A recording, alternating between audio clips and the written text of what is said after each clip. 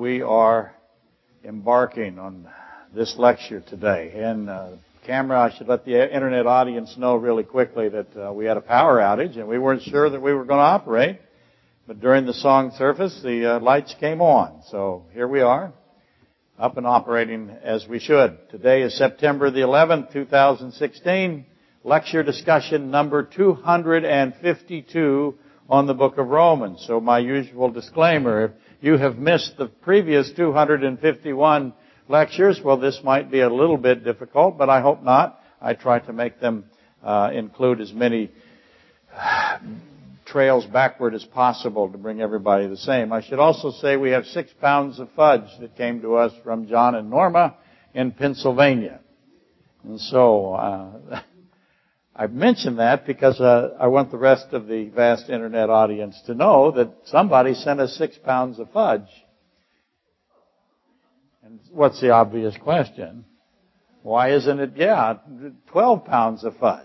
You know, we'll eat all the fudge that you send us. I absolutely guarantee that. And so we have gotten cookies from Australia.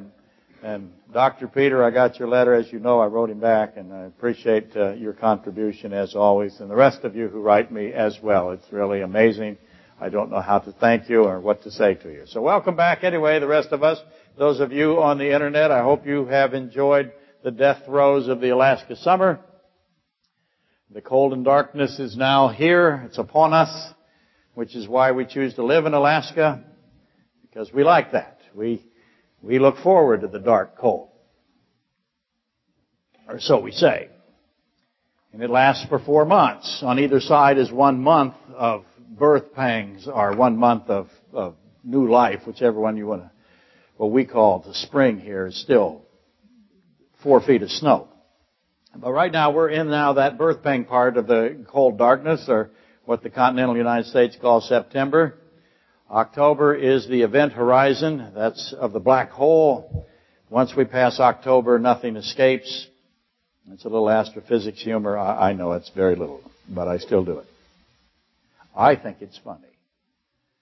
And I delight in my intended humor, even though I'm the only one. Okay, 2 weeks ago, because I knew it was hopeless to confront the advent of the Palmer State Fair and in its entirety, and so what I did, as I always do whenever this kind of thing happens, I threw a mess at the board, an absolute, just stood back and fired at it.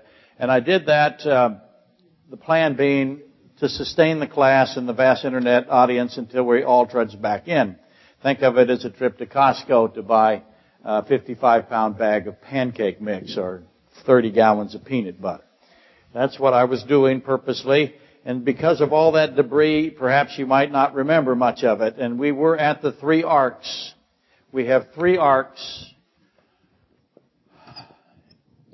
I can write them, identify them as arc, and arc. That's not a seal impression, but if you wish, one would be noetic. One, of course, is mosaic. Not necessarily, mosaic. And the other one is the Ark of the Tablets. Or, if you will, the Ark of the Testimony. Or, if you will, the Ark of the Covenant. My blue pen needs refilling, and I will go to the green pen now. Why don't I refill them, you ask? I still have time. I still have one that's left. I don't have to. I can procrastinate through green. That's why, in case you thought that I had any other reason.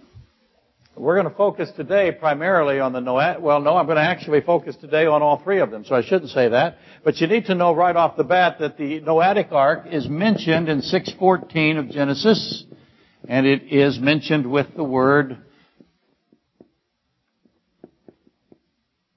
There, I got it correct. Karfar. Karfar. It's covered inside and out, the Ark of Noah is, with Karfar.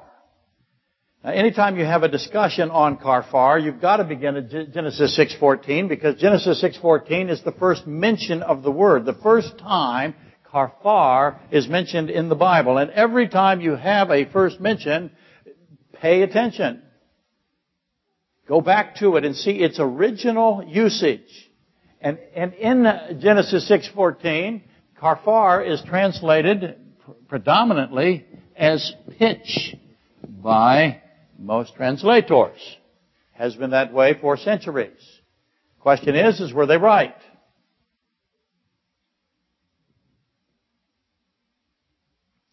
You want to think of pitch as bituminous, you can. That would be correct. Or bitumen. It's a tar-like substance. It's essentially asphalt, except it's opaque, as it is described in Scripture. Which means, of course, it has a... Well, we'll get into how it actually looks here in a minute. Let me just stop right there. You can't see through it. This is immediately, by the way, controversial. Because Karfar is in the Old Testament 102 times. Again, 6:14 is the first mention, but it's in there 102 times. It is only described as pitch, translated as pitch in Genesis 6:14. That is the only place. In 73 of the 102, and I'll neglect the remainder, but just for now, for today, in 73 of the 102, it is translated blood atonement, or atonement, if you will. But the blood aspect of the atonement is such that it is inseverable. So, it is perfectly correct to say blood atonement, or atonement blood. To repeat, one place it's pitch, where it is being described as being on the inside and the outside, completely encapsulating the boat of Noah. Everywhere else, predominantly, not everywhere, but 75% or 73% of it is blood atonement. And it also carries this covering inside and outside aspect to it. And I should also include, since most of you are going to immediately ask about Exodus 2:3, that is Moses. Moses, his box. Oh, before I say that, let me say this. The Hebrew word for ark, Moses' ark, Noah's ark, the ark of the tablets, generally means chest or box, sometimes coffin. And that word, the Hebrew word for ark, was used in Genesis to refer to Noah's ship. And the only other place that the word for ark, or that we use as ark, is in, the only other place the Hebrew word appears is in Exodus 2:3, which is Moses' ark. So I have these two immediately unique. The Bible intends for us to notice that the two belong together. Sometimes you'll see Moses' ark translated basket. But it is the exact same word as the Noah ark or the Noahic ark, and it is the only other place in the Bible where these words are. Now, as you know, Moses' box, chest, coffin is also covered with pitch. But the word is not kafar or karfar. The word is zepeth, Z-E-P-H-E-T. E-T-H. So I have two different words for the covering of the arks that are described identically by the same word. Zapheth means to liquefy. That's the root word, or the root of the word. Zapheth is used to describe one other place in the Bible. Where do you suppose that is? Sodom.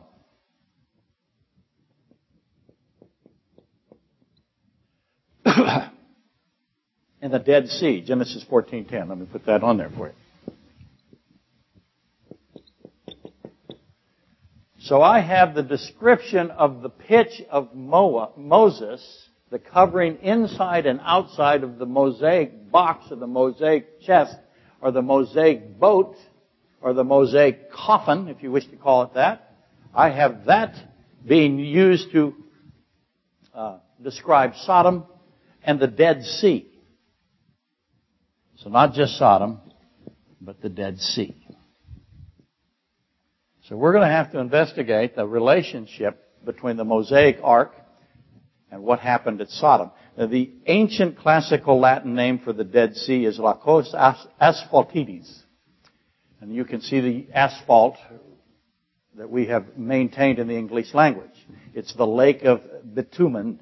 It's also the lake of salt. It's 1,380 feet below sea level. And this brings me always, when I do this, I have to bring in Joshua 3:16, because Joshua 3:16 is so important to understanding why Christ was baptized. Joshua 3:15 and 16, the Jordan River, the descender, the Jordan, it descends. You can think of it this way. It descends into death and judgment because it empties into the Dead Sea, or the Lacos Asphaltites. And it says that its origin, where the Jordan, or the descender into death and judgment, originates, it says in Joshua 3:16, is at the city of Adam. So at the city of Adam, the descending river of death and judgment into the Lacos Asphaltites originates in Adam and terminates in the Dead Sea. Does that make sense? That's not an accident. And that is why John the Baptist performs Christ's immersion, because Jesus, God, this is God, right? Perfect humanity. Christ makes sure that John the Baptist baptizes him in the Jordan River. I'll draw the city of Adam for you. Okay, so here's the city of Adam. And it descends into the Dead Sea in the tremendous heat there. Beautiful drawing, isn't it? Right there, John the Baptist baptizes Jesus Christ, who is God, has no sin. Remember, hopefully you do. Is perfect, is omnipotent. And he decides that he wants John the Baptist to baptize him in that spot. Ask why. That is the exact spot, as most of you know if you've been here for any length of time, where Elisha floats the axe head. And obviously, our soul, you can see how it all works together. Our souls are trapped into the descending death and judgment river, into the Dead Sea, of which is so low nothing escapes from it. It has got salt in it, which is fascinating, and it is filled with asphalt. And the sun beats on it. Evaporation is the only method of escape. And you can argue whether or not that is in fact truly an escape. In the midst of that is where John the Baptist immerses Christ in the exact spot that Elisha floats an axe head. An axe head that was precious, that was lost, fell into the Jordan River, which is descending from... You can see the soul aspect of this, I hope, right? Our souls, prior to salvation, are in that river, and we're descending into death and judgment. And there is no hope of escape, except an axe head fell in that river, and Elisha throws a branch in 2 Kings 6, and the axe head floats to the surface. And so you see why Christ said, put me in that spot where that axe head came up. That axe head was so precious in its time that you could not pay for it. You couldn't, if you lost it, you had no possibility of buying another one. That would make sense as you see the symbolism, right? Our souls, when they're lost, there's no possibility we can buy our axe head back. It has to be floated. And Christ is clearly the branch that Elisha throws in, 2 Kings 6:6. John is in the Elisha position, and Elisha is also Christ simultaneously. It's very complicated. The man of God, it says there, says to the one who lost his axe head, reach down and pick it up for yourself. Now there's a doctrinal issue if you ever had to come to see one. The floating axe head obviously has this soul on a pathway, a river of death, to be trapped in a place that has no escape. So Christ, not needing to be cleansed, He's God. He doesn't need baptism. He wants to go there because that's part of the branch prophecies. There's two significant branch prophecies. There's more than that. But the most significant, in my view, is this Elisha's branch and, of course, Moses' branch. He throws a branch in to do what with water? It's poison. Makes it drinkable. Christ makes sure you know that He's the branch. And when Israel went across the Jordan River and it heaped up, I guarantee you it was in the exact same spot where they were with the ark. Enough of that. I repeat all of that again to emphasize the pieces that are being presented. The ark is covered inside and outside with blood. As with the ark of the tablets, the ark of the testimony, where all of the acacia wood is covered, it's encapsulated with gold. I didn't write gold. That's really funny. I just saw it. Here's what I wrote. Where all of the acacia wood is covered, encapsulated with God. My goodness, I was right. How lucky. But that's exactly the case. The ark of the testimony, the acacia wood, the wood represents humanity, and it is totally covered in gold. No wood is showing. And that gold represents the deity, the Godhood of Christ. That's the foundational, definitive symbol of Christ in the Old Testament, and His infinite Godhood being an absolute authority over His perfect humanity. And I want you to notice how I phrase that perfect humanity part. His humanity is perfect. Have no position otherwise. If you find yourself ever concluding that Christ's perfect humanity is in conflict, if you ever think the wood somehow got through the gold, then you are in the ditch, doctrinally. And I'm sorry if that offends you.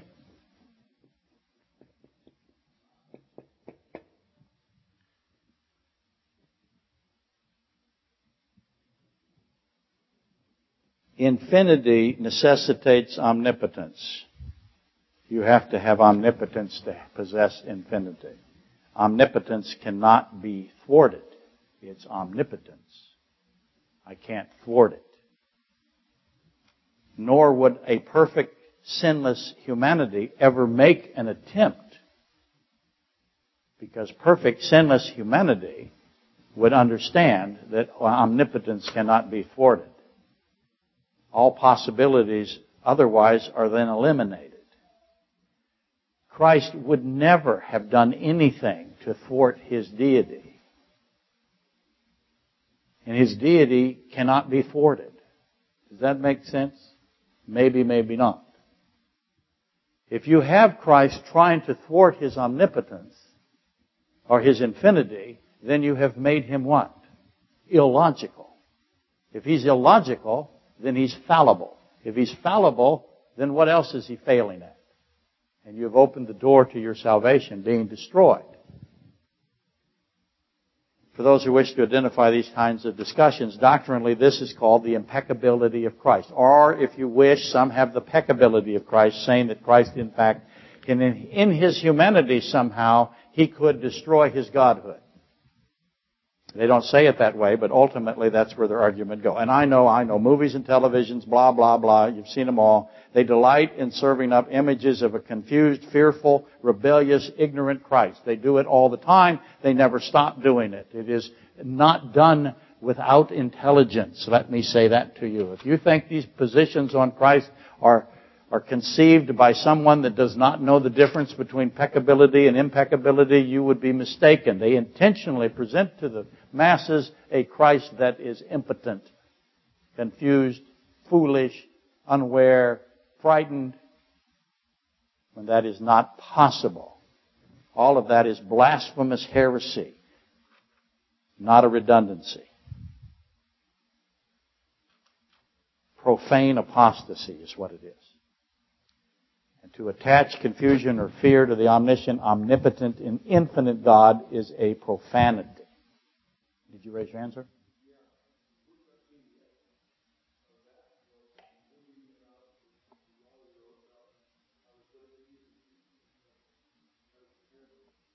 Yes, as you know, someone, for those of you on the internet audience, someone here to remain nameless, Dave, said that my nemesis, I I've been in a struggle with the person who writes Bill O'Reilly's doctrinal work. I don't remember his name off the top of my head. Who is the writer of those things? Dugard, I think his name is Dugard. I used to think I was in a struggle with Mr. O'Reilly himself, but I am not. I've heretofore been reminded that I'm in a struggle with the author of the books, who insists on this presentation that Christ was peccable. And he wrote a book whose whole purpose was to make that point to as many people as he could. And that is a profanity. He doesn't know that I'm in a conflict, or that I am publicly my vast audience against theirs. Okay. They don't know that I'm out here, nor will they care. But just remember for yourself, reread anytime you come up with a scripture that's confused you, where you think that Christ is somehow not omnipotent, not infinite, not omniscient, not omnipresent, not omnibenevolent. In other words, always good. If you ever find a position where you think Scripture has inferred that to you, then you are not reading it correctly. You are just go back to the gold completely covers the wood and you'll be fine. And then start asking, how is this the opposite of where I think it's at? How am I wrong? I promise you approach it that way, you will always figure it out. If you don't want to go back to the gold covering the wood, go to the blue and the purple and the scarlet, which is where we are. The blue is the Godhood of Christ. He is the I am. The blue is the I amness, if you want. The crimson is the perfect lifeblood of His humanity. It's perfect blood. It has to be perfect. If it has any flaw in it, it's no good for the transfusion. We all need the transfusion. We have to have perfect blood. His blood is perfect. Automatically, that makes His humanity perfect. Just the blood alone. That means He would never, it's impossible for Him to put some kind of confusion into His Godhood. It's just not going to happen. It's ridiculous on its face. The purple is the mystery of this, the mystery of godliness, 1 Timothy 3:16. I can't put that enough. It isn't a coincidence, in my view, that Joshua 3:16 and 1 Timothy 3:16 are covering the same subject. God has manifested in the flesh, infinite God adding perfect humanity. And that, by the way, is the primary meaning of the blue tassels. So once you have that understood, you're into blue tassel territory. As an aside, with this Timothy 3:16, Joshua 3:16, consider taking the time to place Genesis 3:16, John 3:16, Revelation 3:16, Job 3:16. Put them all in a set with Timothy and Joshua. I think you will discover something quite remarkable, invaluable. But today, we're not going to do that. We're going to cover arcs and asphalt and the Dead Sea and salt and Noah and Moses and Sodom and the tablets and the manna, the rod, Moses' manuscript, and this blueless woman that shows up with her cup of filth in Revelation. That's where we are today. And hopefully, I've established that the karfar, the pitch, the blood covering, so let me start making erasings. The blood covering is pretty darn important. I hope that I change one of your perspectives today about what you think about something in the Old Testament.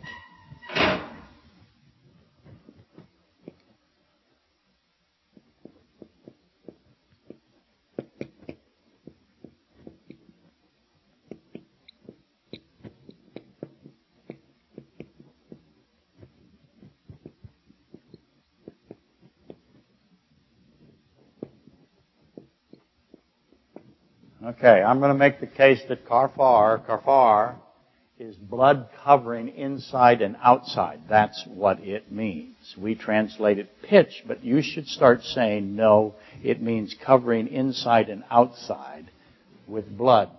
There goes the wind again, so if our power goes off, you'll know it's not sabotage, it's just Alaska. Lindsay told me, she said that she was the one that caused the power outage so that she could get another day off from church and go home and eat something. I can't remember what she was interested in. I think it rhymes with cookies. But I told her it was remarkable, her abilities to shut down all of the hillside simultaneously. Nobody's going to ever suspect that it was to just get out of Cliffside's lectures today. She'll escape. So if it happens again, we will not blame the weather, we will blame Lindsay. And hopefully they catch her. Okay. The blood covering, the kafar, this inside and outside aspect of covering with blood. Even the gold has a blood aspect to it. Do you recognize that? Timothy 3:16. Okay. Leviticus, that blood covering is present in all three of the arks. Now Leviticus 17, remember, I hope you do, I have this counterfeit priest to Aaron. And the counterfeit priest is the guy eating blood. He's the devourer of blood. And he's doing it in direct opposition to Aaron the high priest. Aaron the high priest is got a blue vestment, the ephod, right? It's underneath, or over the top of, his robe. He has this jeweled breastplate, and the jewelry represents, or the jewels represent the tribes of Israel. He has never mind, I'll skip that for now. I'll get to it next week. The two stones for deciding whether or not what decision making God would have for you. We'll do that next week. The breastplate is attached with blue cord. Very important to know that. The ephod is blue. The plate over the turban that is attached to the turban and over his forehead is also attached with blue cord. So I have all of this blue on Aaron while simultaneously I have a devourer of blood. Both of them functioning, if you wish to think of it this way, side by side. Two choices here. Two decisions. One guy with his blue cord, turban, head plate, gold crown, if you will. They call it both. Holy crown. With his blue vestment, jeweled breastplate, blue everywhere. And he's got blood. And he's going to the mercy seat of the Ark of the Testimony with his blood. And he is pouring it and sprinkling it on the mercy seat. The other guy is eating the blood that he has. So to repeat, this is all done on the Day of Atonement. Atonement.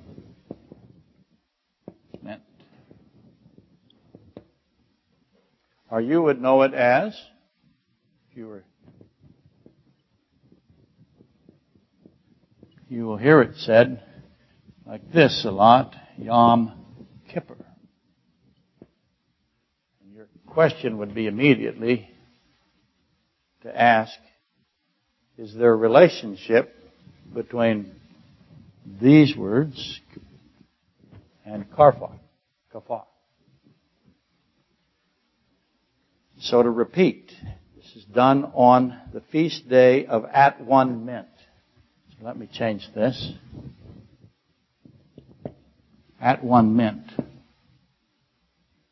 At one mint, of course, is an English Latin word. It means at one mind or of one mind. Mintum, minta. Reconciled. It's not what it means. At one mint has a relationship to what's happening on the feast day of Yom Kippur. But that's not what Kippur, Kafar means. What's the guy in blue doing? He's not eating his blood. What's he doing with his blood? He's pouring it on the mercy seat, sprinkling it on the mercy seat. He's soaking the mercy seat of the Ark of the Tablets, or the Ark of the Testimony, or the Ark of the Covenant with blood, and he's doing it on Yom Kippur. So I want you again to note the similarity between Kippur, and Karfar. Those of you who are predisposed to research the Hebrew, you're going to find that Karfar is the common usage of the verb to cover.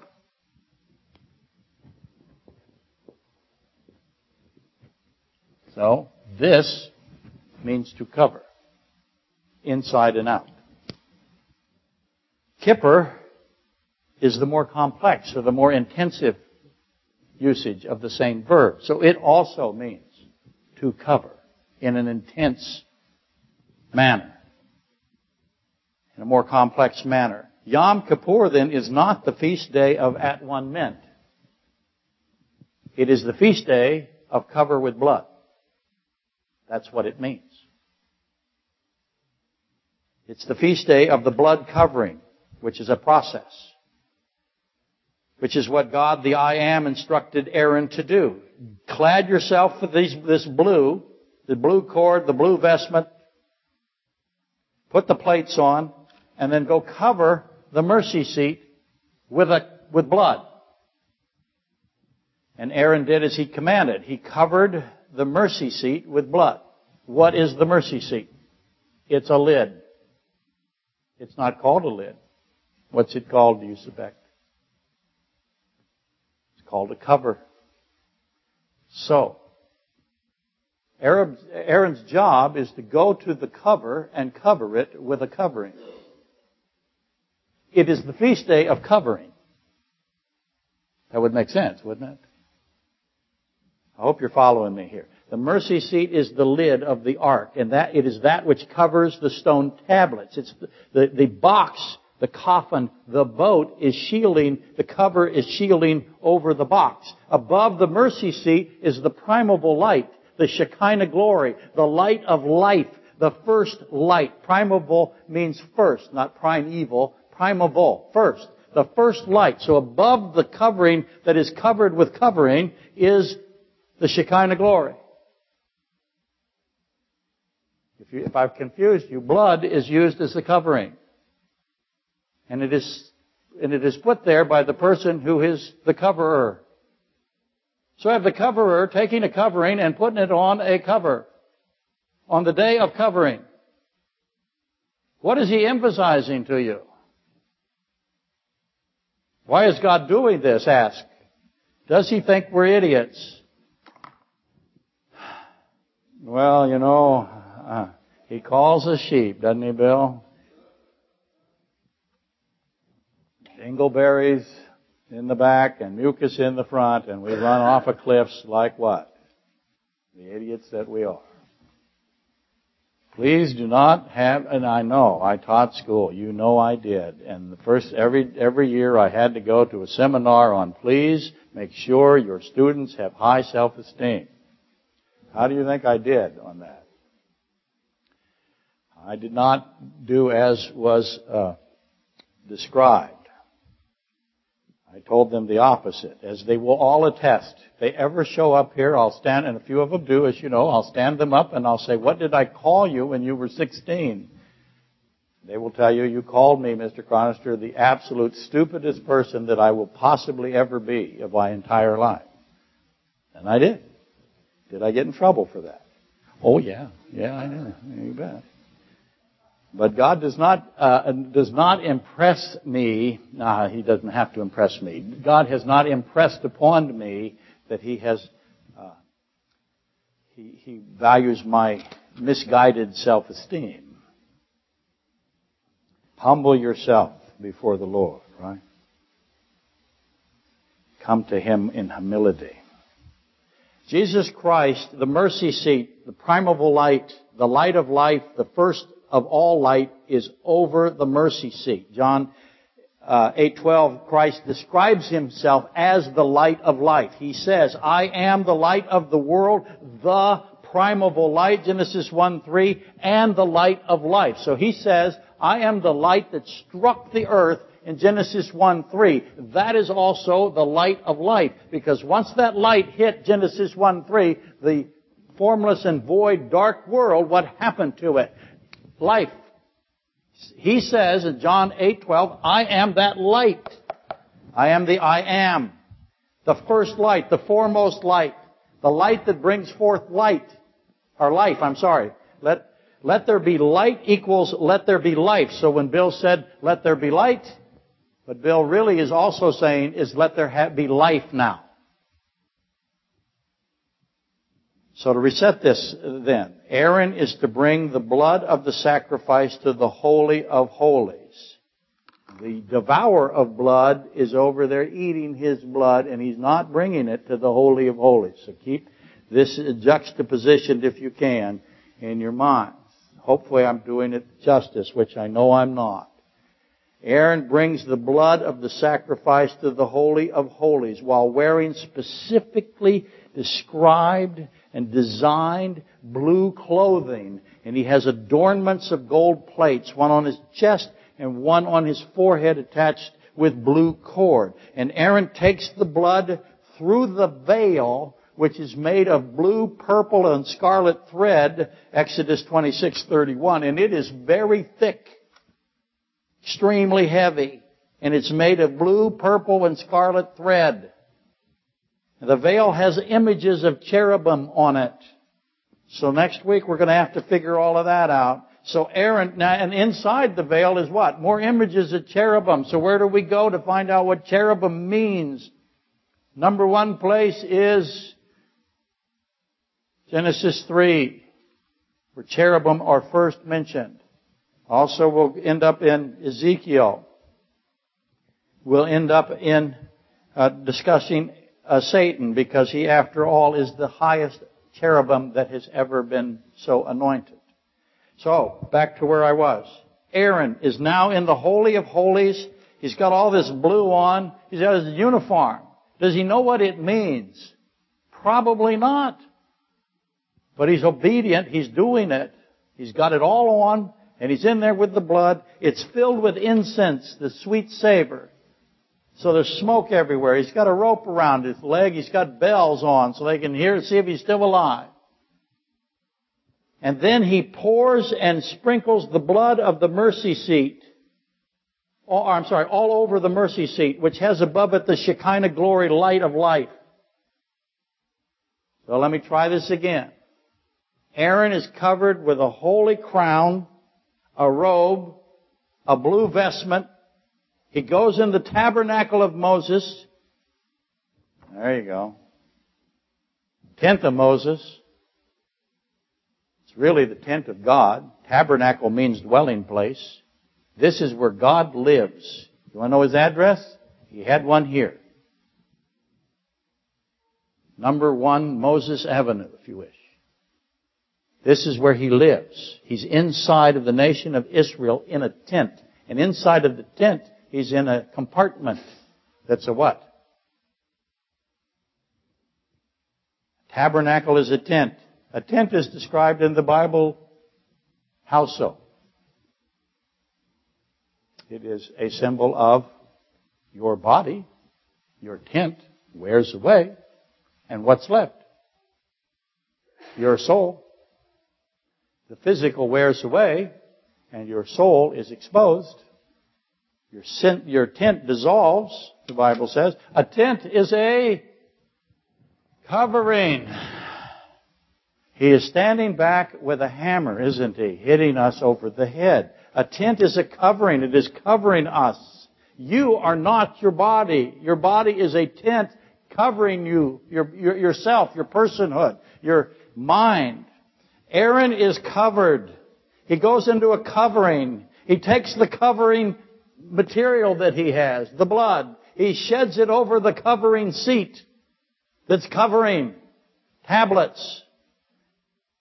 Inside of a box, a boat, or a coffin. Above the covering seat is a light, the light, and it's doing what? It's covering the covering. Between two cherubim that were on the veil that's covering the Holy of Holies. Inside the tent that's a cover.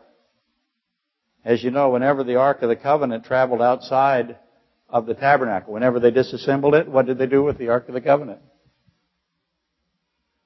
They covered it. They covered it. That's what they did. The ark must be covered with this specifically designed covering. It's got to be hidden and concealed when it's moving. Walking amongst the nation of Israel, it had to be covered. Christ is this ark. He says so. I am. Christ hid himself while he moved through Israel, but you all knew that. The ark of the tablets is acacia wood. Again, it's covered completely. Inside and out. The ark of Noah covered inside and out. The ark of Moses covered. I hope you're getting the drift here, Vern. He is just beating us with this theme. The importance, the critical characteristic of blood and covering. It can't be ignored. He's making sure that you will never not know this. It's the day of covering, of blood covering. Why a blood covering? You have to ask that. Why? Why is blood the covering material? It covers all the coverings. Leviticus 17:10, 10 through 11. That's where the blood eater is, by the way, right? Gosh, darn it. He's in Leviticus 17. Leviticus 17 says the life is in the blood. Why a life blood covering? Why do we have a life blood covering? Why is it that the blood makes a covering for the soul? That's what it says in Leviticus 17:11. It says the blood is the life, and the blood makes a covering for the soul. Your Bible might have this word. Your Bible might have at one mint. Your Bible might say the blood is atonement for the soul. But you need to know that the word means covering, not at one mint. That's the best the English translators could come up with to describe this. I'm not sure that it has done us any favors. I think it would have been better to leave it covered. Therefore, Leviticus 17:12, God said to the children of Israel, no one among you shall eat blood, because of what the blood is doing, because of what the blood does on this day of covering, the feast day of covering. You don't eat it. It's for covering, not eating. I said to the children of Israel, no one among you shall eat blood, nor shall any strangers who dwells among you eat blood. And that's going on right now. One side is using the blood as God has described. The other side is devouring it. Okay, where am I now? Who can know? Aaron is in the inner covering of the great covering with covering blood, for the purpose of covering the covering plate that is covered by the light of life on the feast day of blood covering. While that's going on, we got a guy outside of the tent, the covering tent. That is a redundancy. I know as a highly trained professional, I can use redundancies to illustrate the particular. I got this guy eating blood. I told you, I think it's simultaneous to Aaron. I submit that. It's deliberate. He knows that devouring blood is prohibited. He's doing it anyway. He knows what devouring blood means. He is the devourer. So now you get an idea of who he's representing.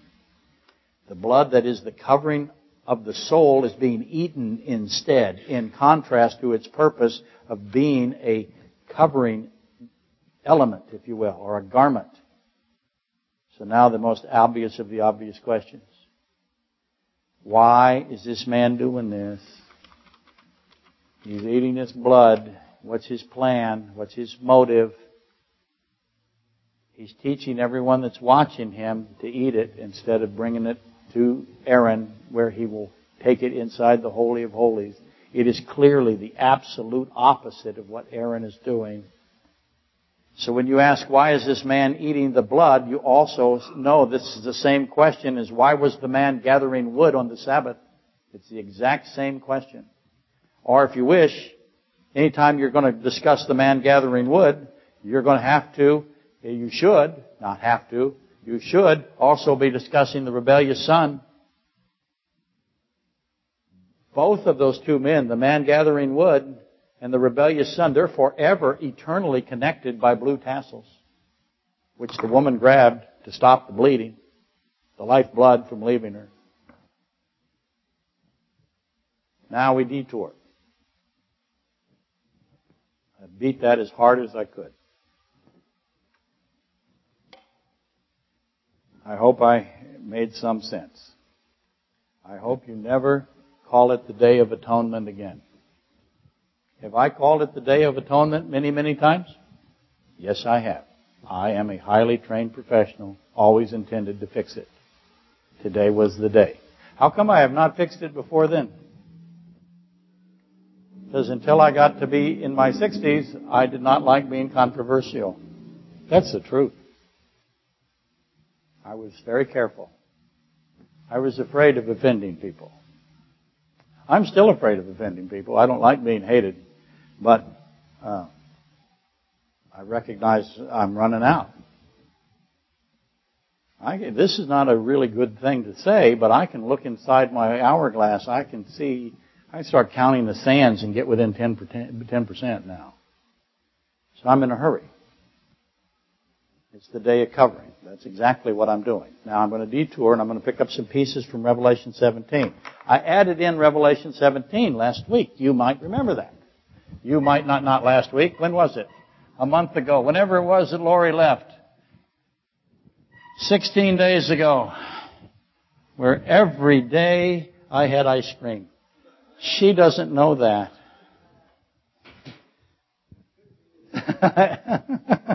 I also had lots of potato chips, too. Oh, God. You know you can find potato chips at Walmart for $2 for a great big bag now? They're generic. I know this. And if you buy 16 bags of potato chips, that's one for every day, right? That's a lot of potato chips. I didn't eat all of them because I have 3 dogs. They love certain kinds of potato chips. Not all potato chips, but we did. She will hear this, you know, she does. She listens every Sunday. So, hi, dear.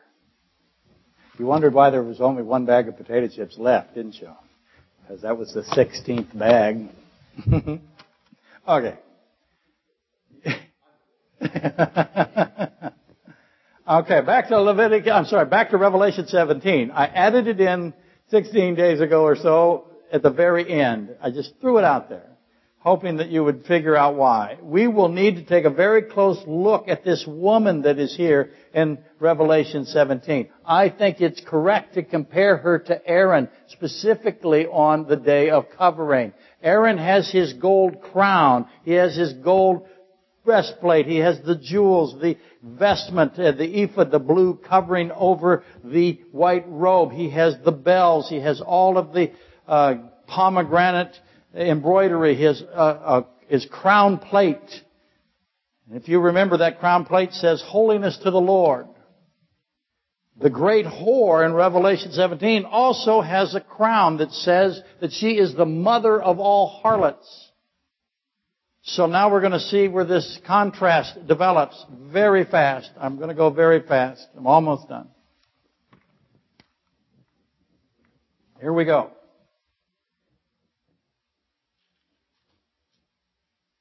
Then one of the 7 angels who had the 7 bowls came and talked with me, saying, to come, I will show you the judgment of the great harlot, the great prostitute, the great whore, however you wish, who sits on many waters. So this angel who has come to John the Revelator, the Apostle John.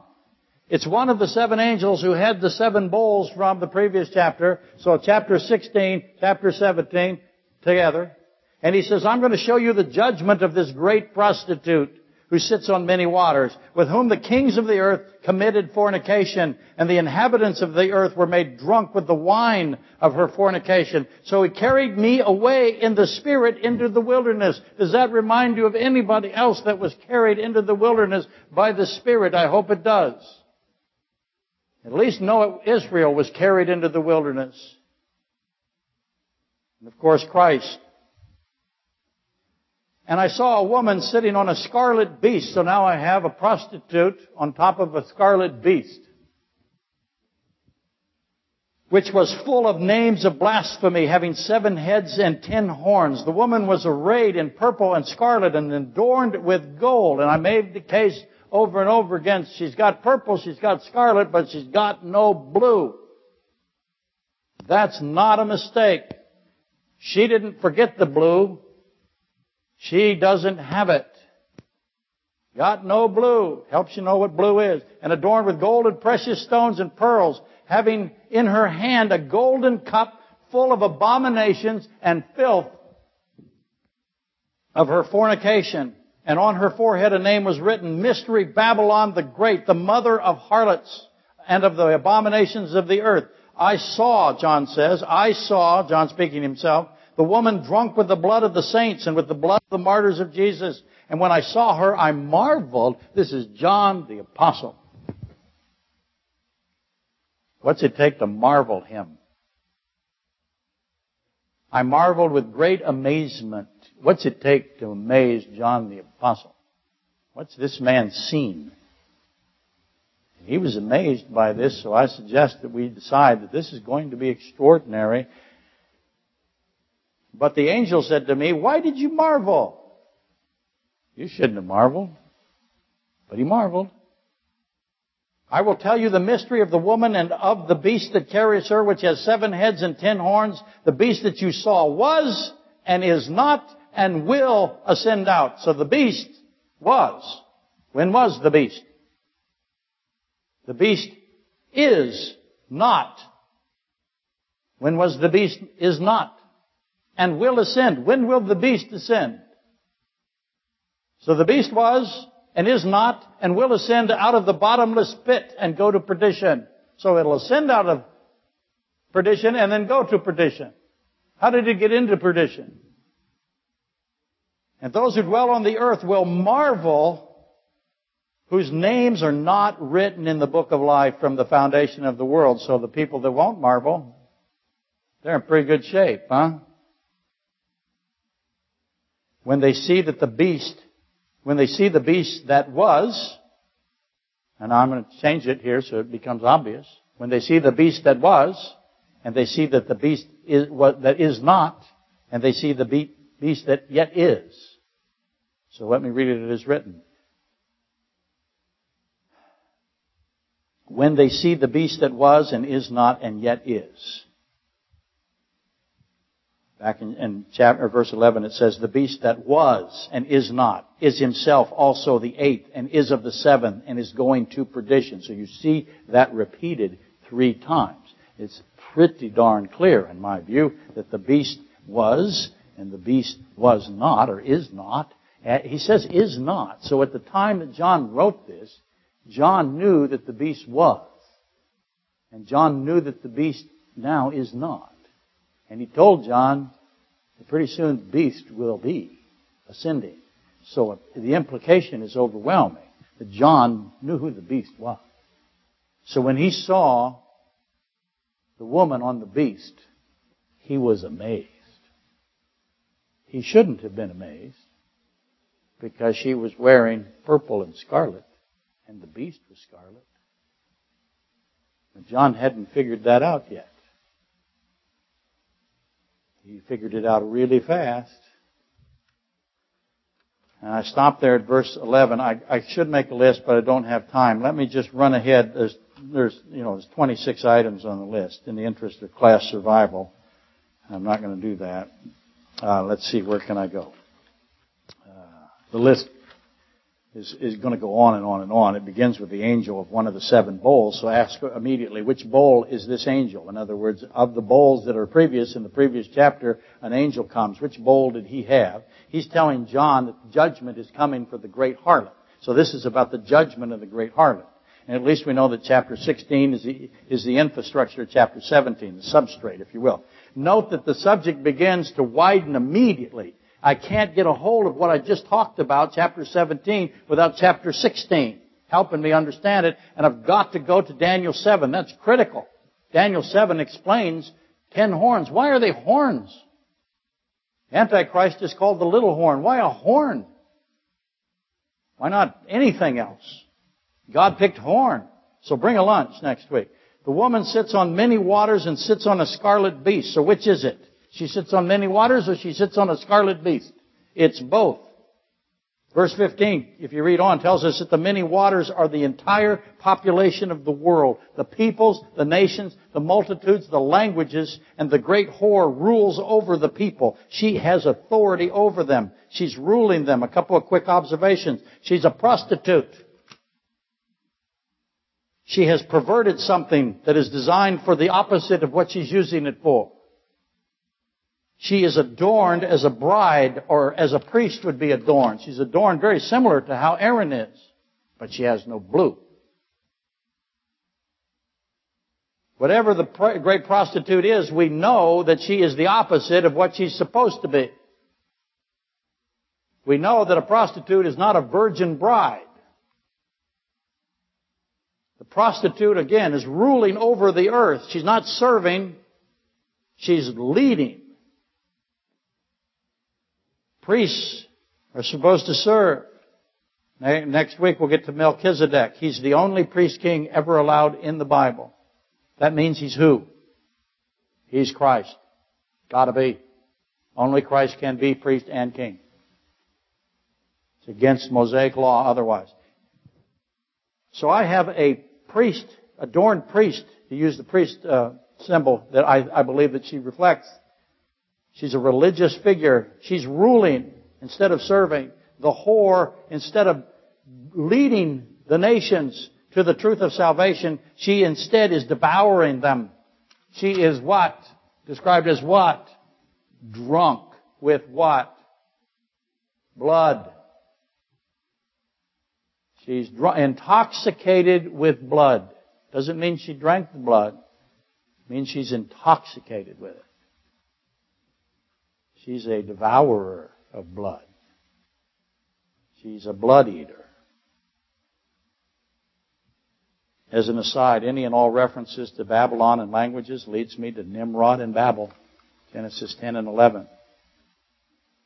So we'll be heading there. This woman, a counterfeit bride priest, rides upon the scarlet beast. The scarlet beast is full to the brim with blasphemy. Again, in opposition to the truths of God. Note that the names of Christ versus the names of blasphemy. I have Christ in all of His names. I'm going to have the scarlet beast in all of His names.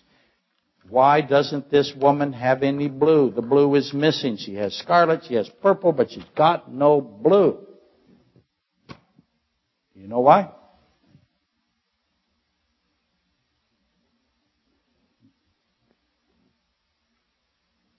Let's ask it another way.